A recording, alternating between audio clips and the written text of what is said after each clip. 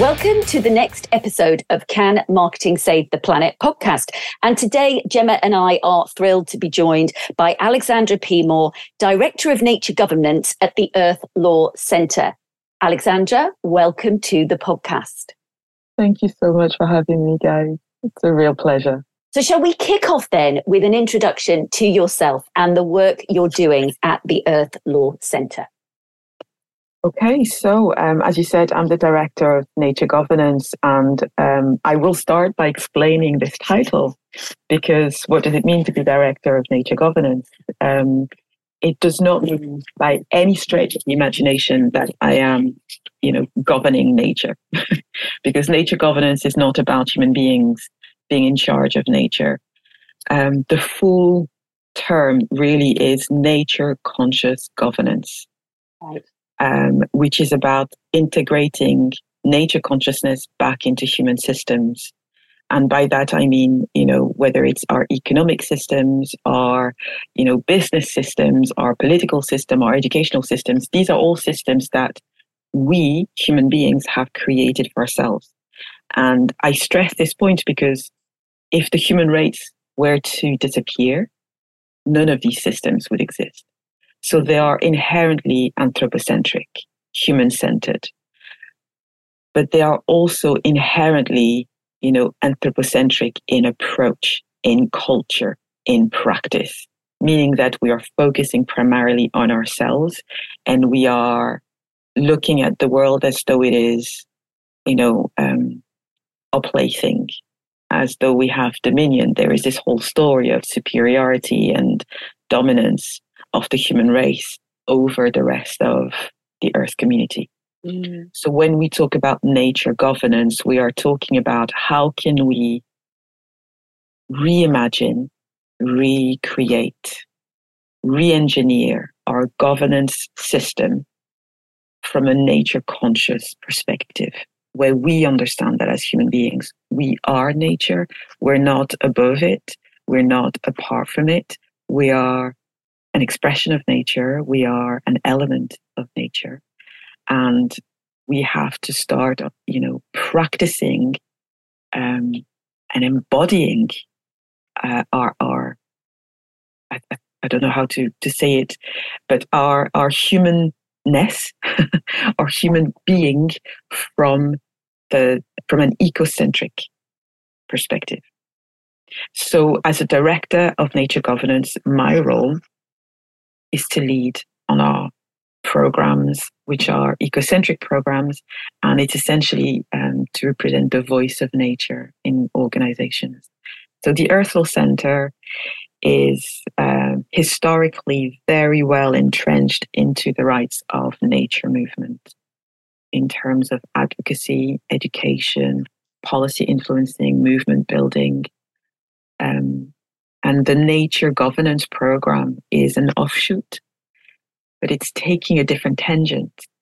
So from the rights of nature movement, which is specifically looking at the legal systems, right? So we're looking at educating and training and supporting lawyers and judges and any other legal advocates in changing legislation, in changing jurisprudence, in providing nature with legal personhood or any number of rights for rivers and trees and so on. So it's a very legal-centric approach.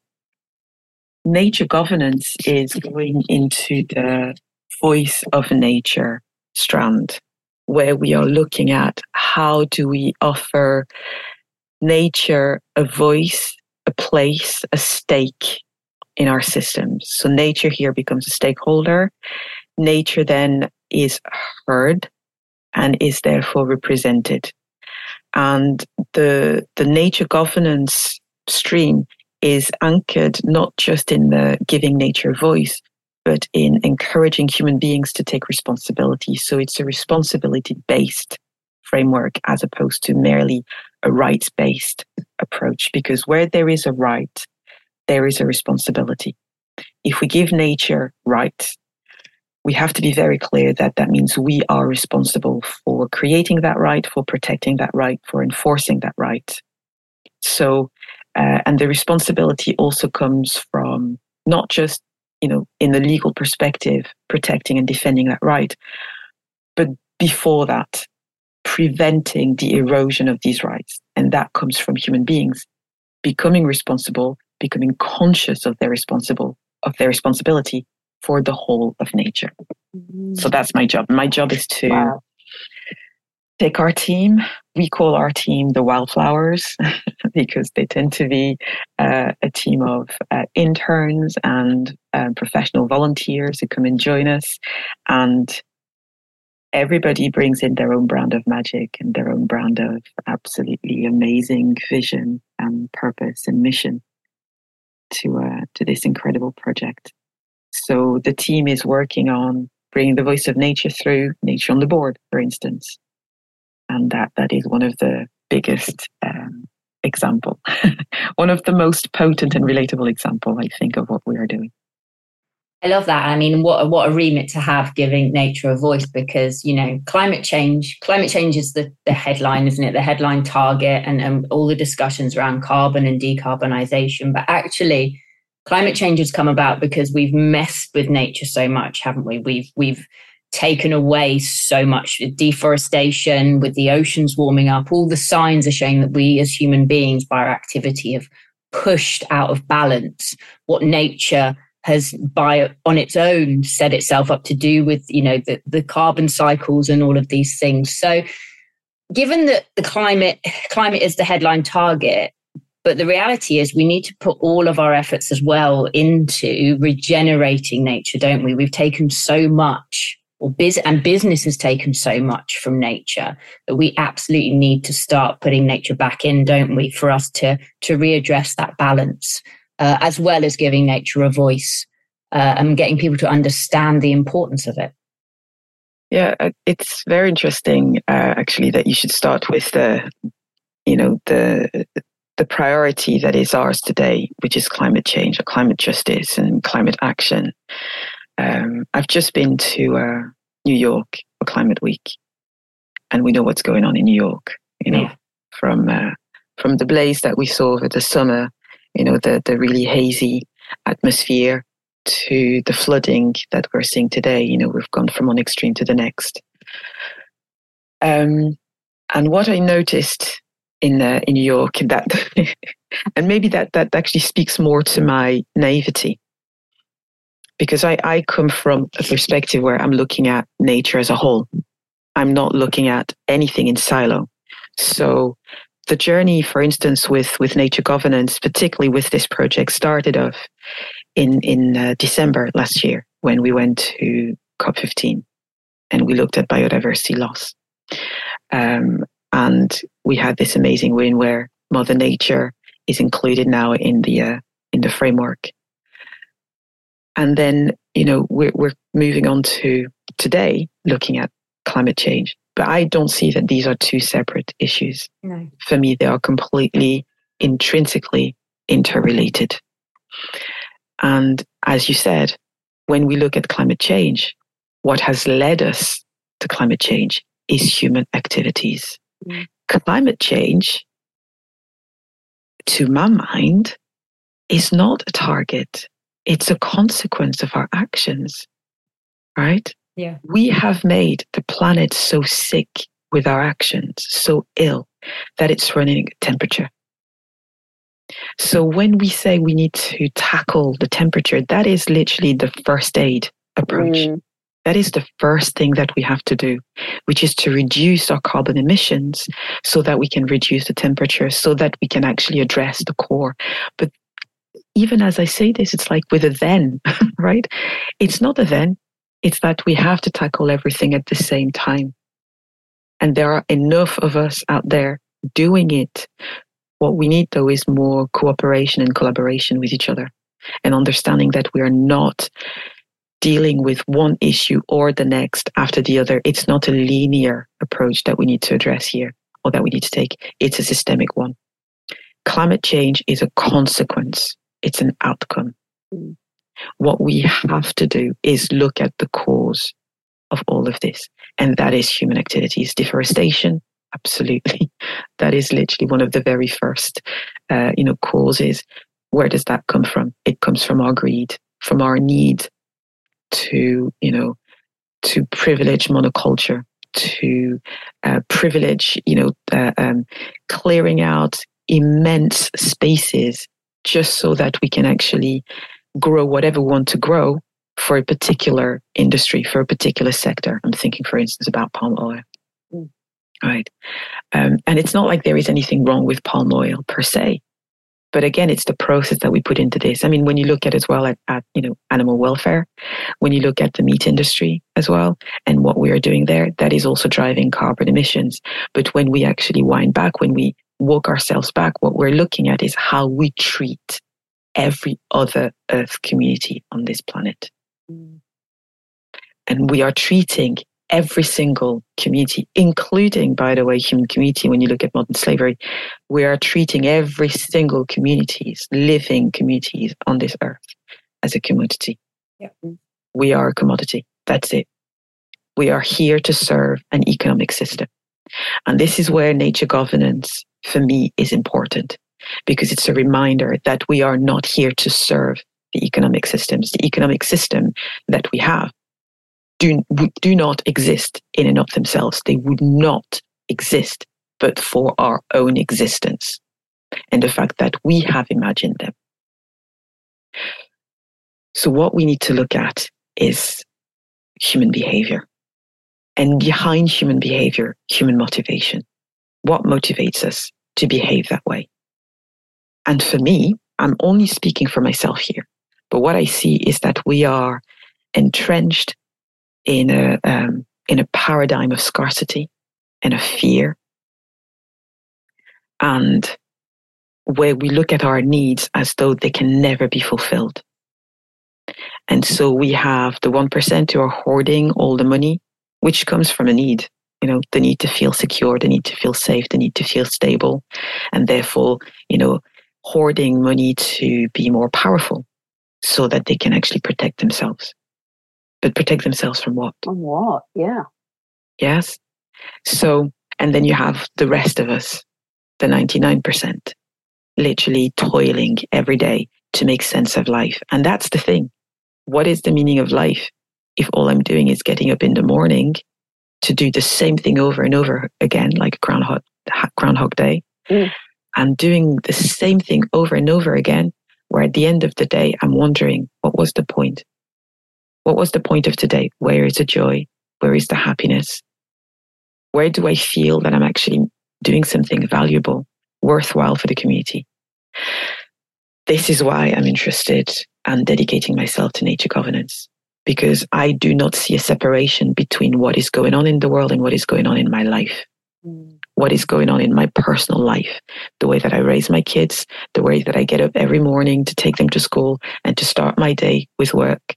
The day that the way that I relate with my family, with my friends, that is not at all separated from what is going on in the world with climate change, with deforestation, with ocean pollution, with the cruelty that we see in the wars that we see around. All of these are interrelated events. All of these are interrelated links.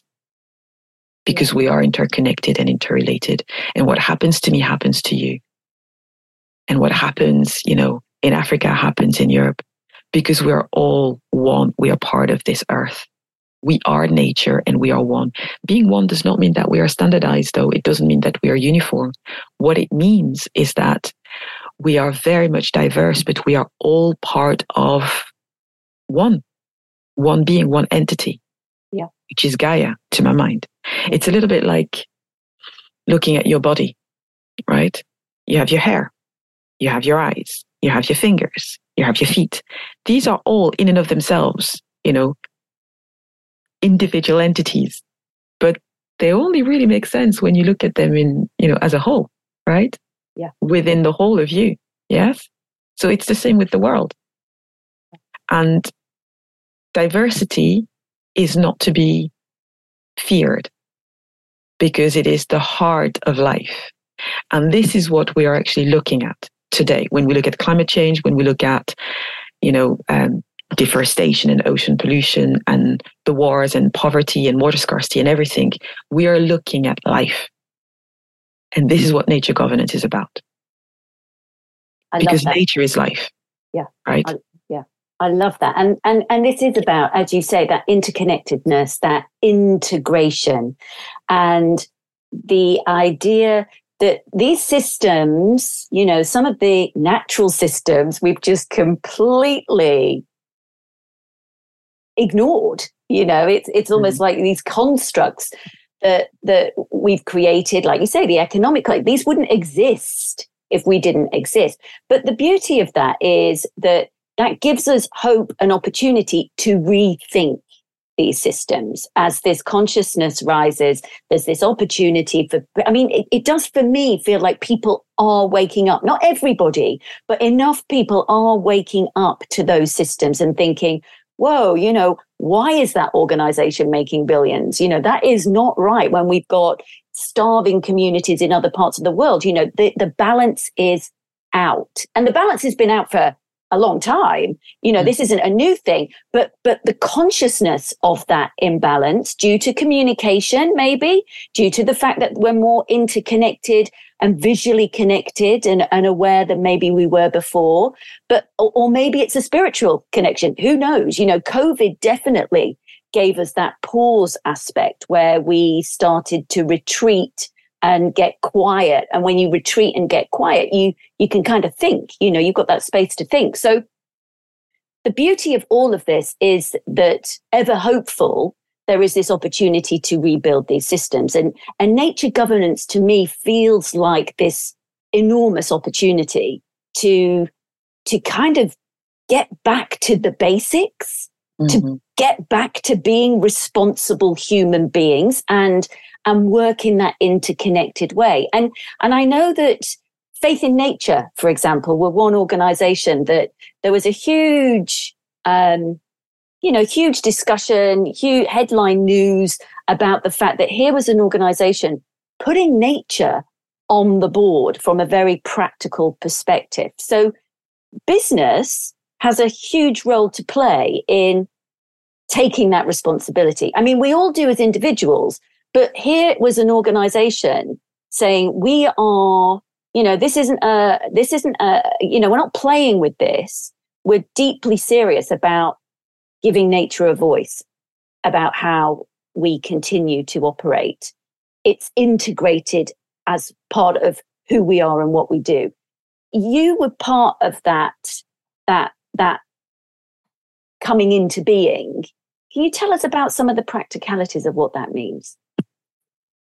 Actually, that sort of like leads back to Jenna's question as well. You know, that business has to become more conscious of nature, and so I wanted to, you know, to add on this point that the reason why business has to become conscious, and it might seem, you know, odd for some people to think, well, what does business has to do with nature? And I've been asked that question before, you know, what's the relationship between the two? And I'm like, okay, for me, it's like, again, the relationship is inherent because business is, you know, business and economic systems is a human construct. It's a human creation. So what has it got to do with nature? Well, it's human based and humans are nature. What else has it got to do with nature? Well, business is actually completely 100% dependent on nature.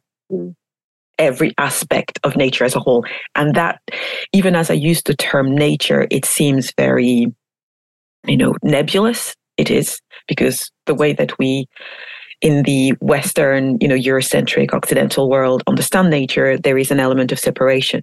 You know, nature is outside of us. Humans are separate from nature. But that is not the case. Nature, we are nature, so we are within nature and nature within us. Hence the term integration, because it's like an integration in a figure of 8 or a Mobius strip. You know, it's like one of those kaleidoscope kind of vision. You know, it's in and it's out at the same time. So when we talk about the integration of nature consciousness, it's to recognize and realize and regain that understanding, that awareness that we are nature and nature is us. Okay, so businesses are inherently nature because it's nature expressing itself within a particular system. And businesses completely rely on nature. And this is what faith in nature certainly, embodies. Faith in nature. The name says it all, right? Yeah. They have faith in nature. The products that they create are based on natural, resources that come from nature. Nature as in the natural environment in that sense. So when Simeon Rose and Anna Hopkins dreamt up nature is the boss, they really, they went one step further. They thought, right, if we have faith in nature, if our whole business is completely reliant on, the gift and the bounty of Mother Nature, then nature should be a stakeholder. Nature should have a voice, and actually, nature should be the boss. So they approached the Earth Law Center and Lawyers for Nature. So the Earth Law Center is a US-based organization, and Lawyers for Nature is a British-based organization. And they approached these two organizations saying, okay, how can we make nature the CEO? And with the help of Sherman & Sterling, who is a legal firm based in the US, but with a branch as well in the UK, we started looking at how can that be made possible. And that's the beauty of it. What Anne and Simeon did, what faith in nature did, was demonstrate faith. They literally showed us a leap of faith. What would it look like? They didn't dismiss that idea as just a flight of fancy. They actually turned it into a leap of faith. And because they came to us, this really successful family-run company, to bring nature on their board, we took them seriously, obviously. Lawyers for Nature, Earth Law Center, great. So we had a look at this. I wasn't there when it first started, the year where we went through all of this research and brainstorming. I joined much later. But what I understand is that when the suggestion was made to have nature as a CEO, the question arose, what for? What would be the point? And the answer that Simeon and Anne gave was that they wanted nature to have a voice, nature to be one of the stakeholders in the company to inform better decision-making. And so the answer from Grant Wilson, who is the executive director of the Earth Law Center, was like, well, if nature is a CEO, then as a CEO, whoever represents nature will be bogged down by day-to-day decision-making, operational decisions, and that might not be what was intended. That might not be what was needed in that particular project. So the suggestion then was made that nature could be a non-executive director. So from there, well, can nature be an non-executive director? How do we do this? So that's where the whole pragmatic, story began. Because then the way I look at it, the way I understand it, is that we have three elements here. Three practical elements. The first one is to look at, can this be done within the jurisdictional legal framework of the UK in particular here? So when you look at the UK, any natural person can become a non-executive director. That's very interesting. I always laugh. Sorry, I laugh at my own jokes. It's an unnatural person. It's like any natural person. Yeah. And when I first read that, I was like, wow, so nature can be on the board, right? Who is more natural than nature? But from a legal perspective, that is not what was meant. A natural person is a human being, right? And then you have a legal person. A legal person is an organization. Organizations cannot be non-executive directors in the UK. Only a natural person, i.e. a human being, can be a director. And in this case, a non-executive director. Okay, so that was one. Secondly, then what kind of director? What can we do with that? So you can literally just be anything. So companies have here pretty much a lot of leeway in terms of defining what kind of director they want to have, what name they want to give their director. There is nothing really restrictive. And the UK being a common law system, I summarize this in the most, simplest of ways, all right? But essentially, you can pretty much do whatever you want until you're told you can't, right? Yeah. Unless there is a statute in place, fair enough. But in a common law system, there is so much more flexibility and, the ability to really create, particularly here in the context of company law, to create something new. And that's where we saw, there's a way. Okay, where there's a will, there's a way, right? Mm-hmm. Yeah. So that was the first element, the jurisdictional legal context. There was nothing telling us that we couldn't do what we planned to do. Okay. So the second element is looking at then the articles of associations of the company. What needs to happen there? What do we do? What do we change? And that's what that's what happened next. We changed, Faith in Nature changed their articles of association, and you can see this on their website, particularly when you look at the all the information, the Q&A, and the book, actually the little booklet on nature on the board. It's open source, so the information is right there for everybody to have access to. What Faith in Nature did is integrate a new obligation. So the initial obligation obviously was to the shareholders, right? And it's a case of, it's profit driven. But they included a new obligation. And this obligation is to also protect nature, to be answerable to nature. So the obligation is not just to the stakeholders to create profit, but also to be a force for good for the natural environment. And in the context of Faith in Nature, nature is understood as the natural environment in particular. And so 2 obligations for the board. One is a negative obligation to not make any decisions that may have an adverse impact on the natural environment. And 2, a positive obligation to make decisions that promote the welfare, the well-being of the natural environment. So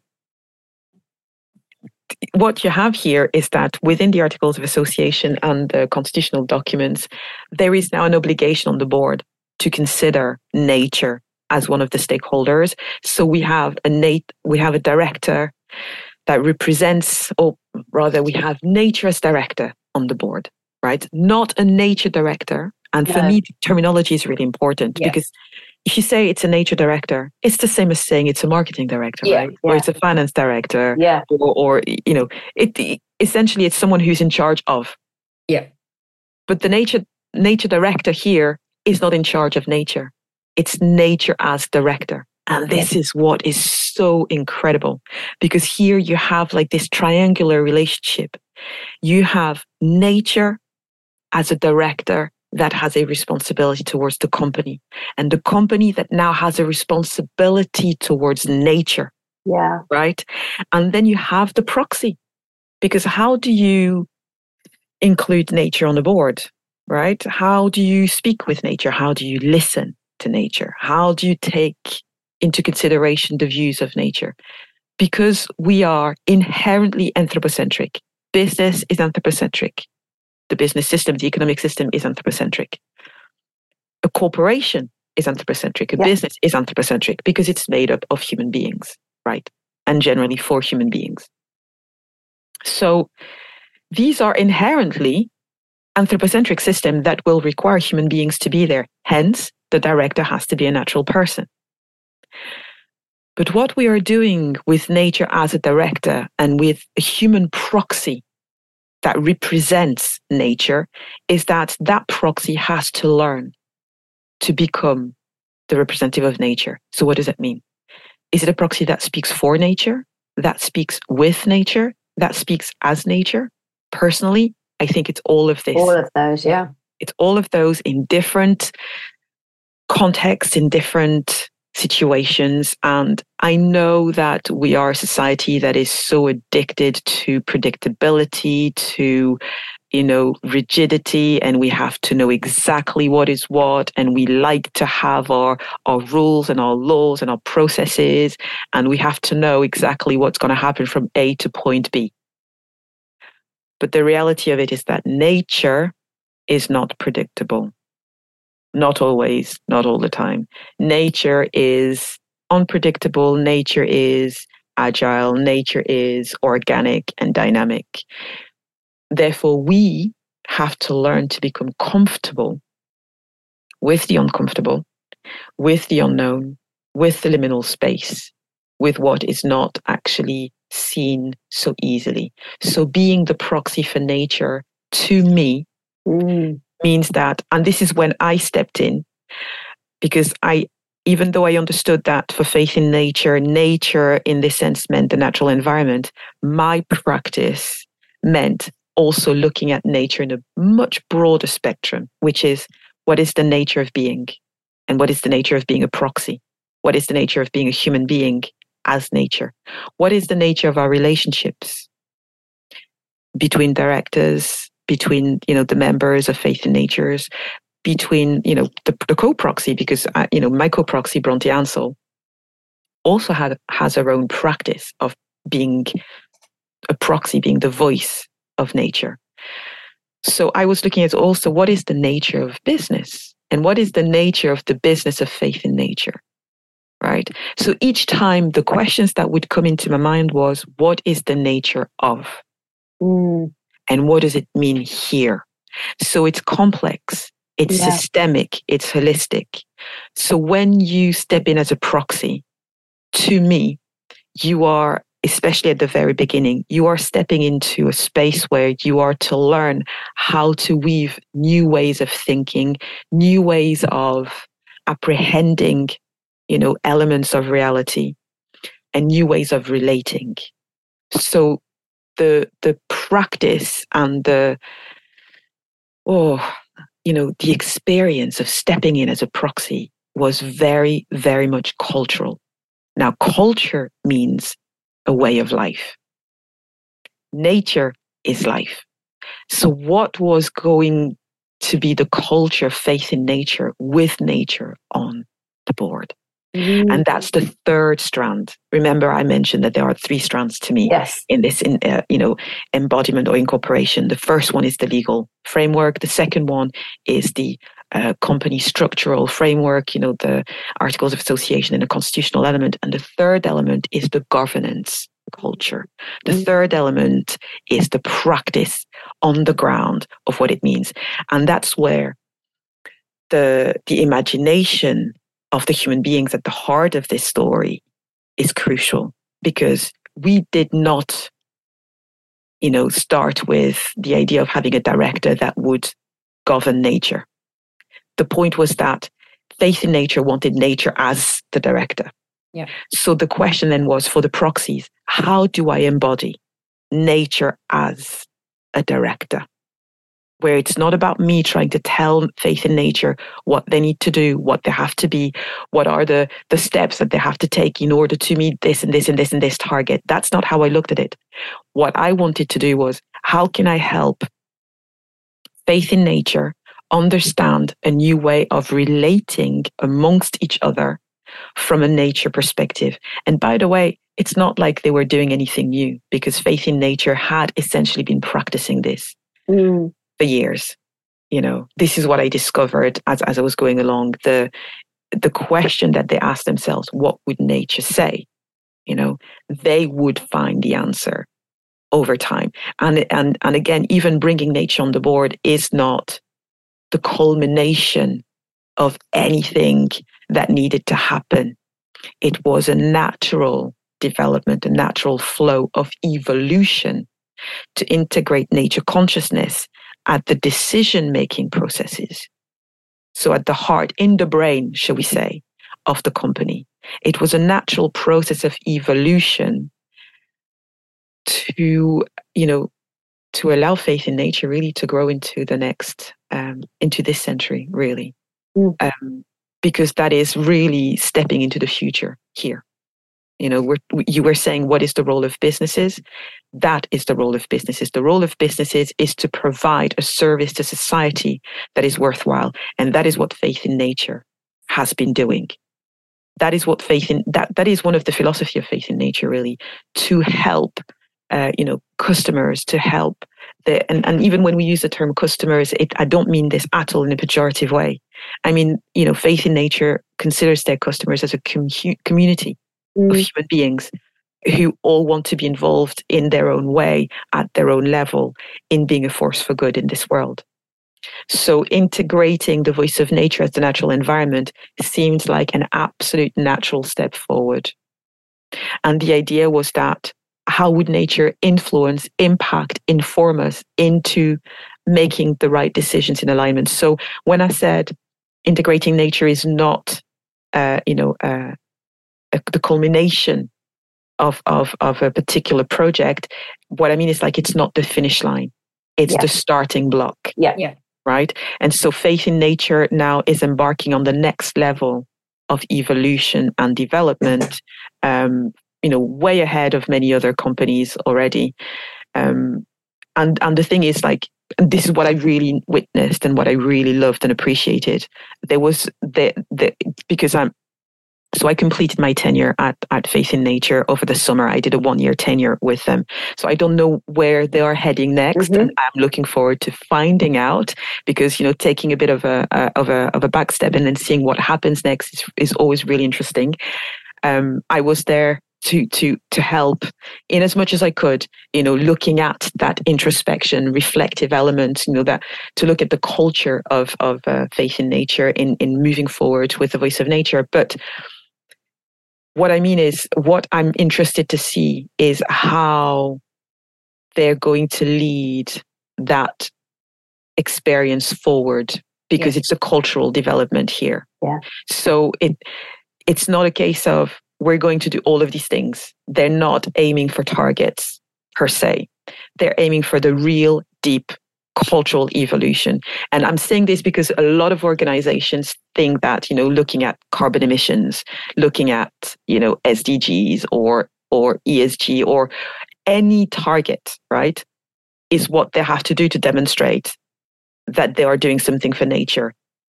But that's, sorry to say that, but sometimes to me, it looks like painting by numbers. Yeah. Right. What really matters is what we do at the root level. Are the roots healthy? Because if the roots are healthy, the fruits will bear themselves, in a beautiful way. But if the roots are not healthy, then the fruits are just going to reflect that, right? And the targets are the fruits. What matters is how do we reach these targets in a way that is regenerative, in a way that is eventually sustainable.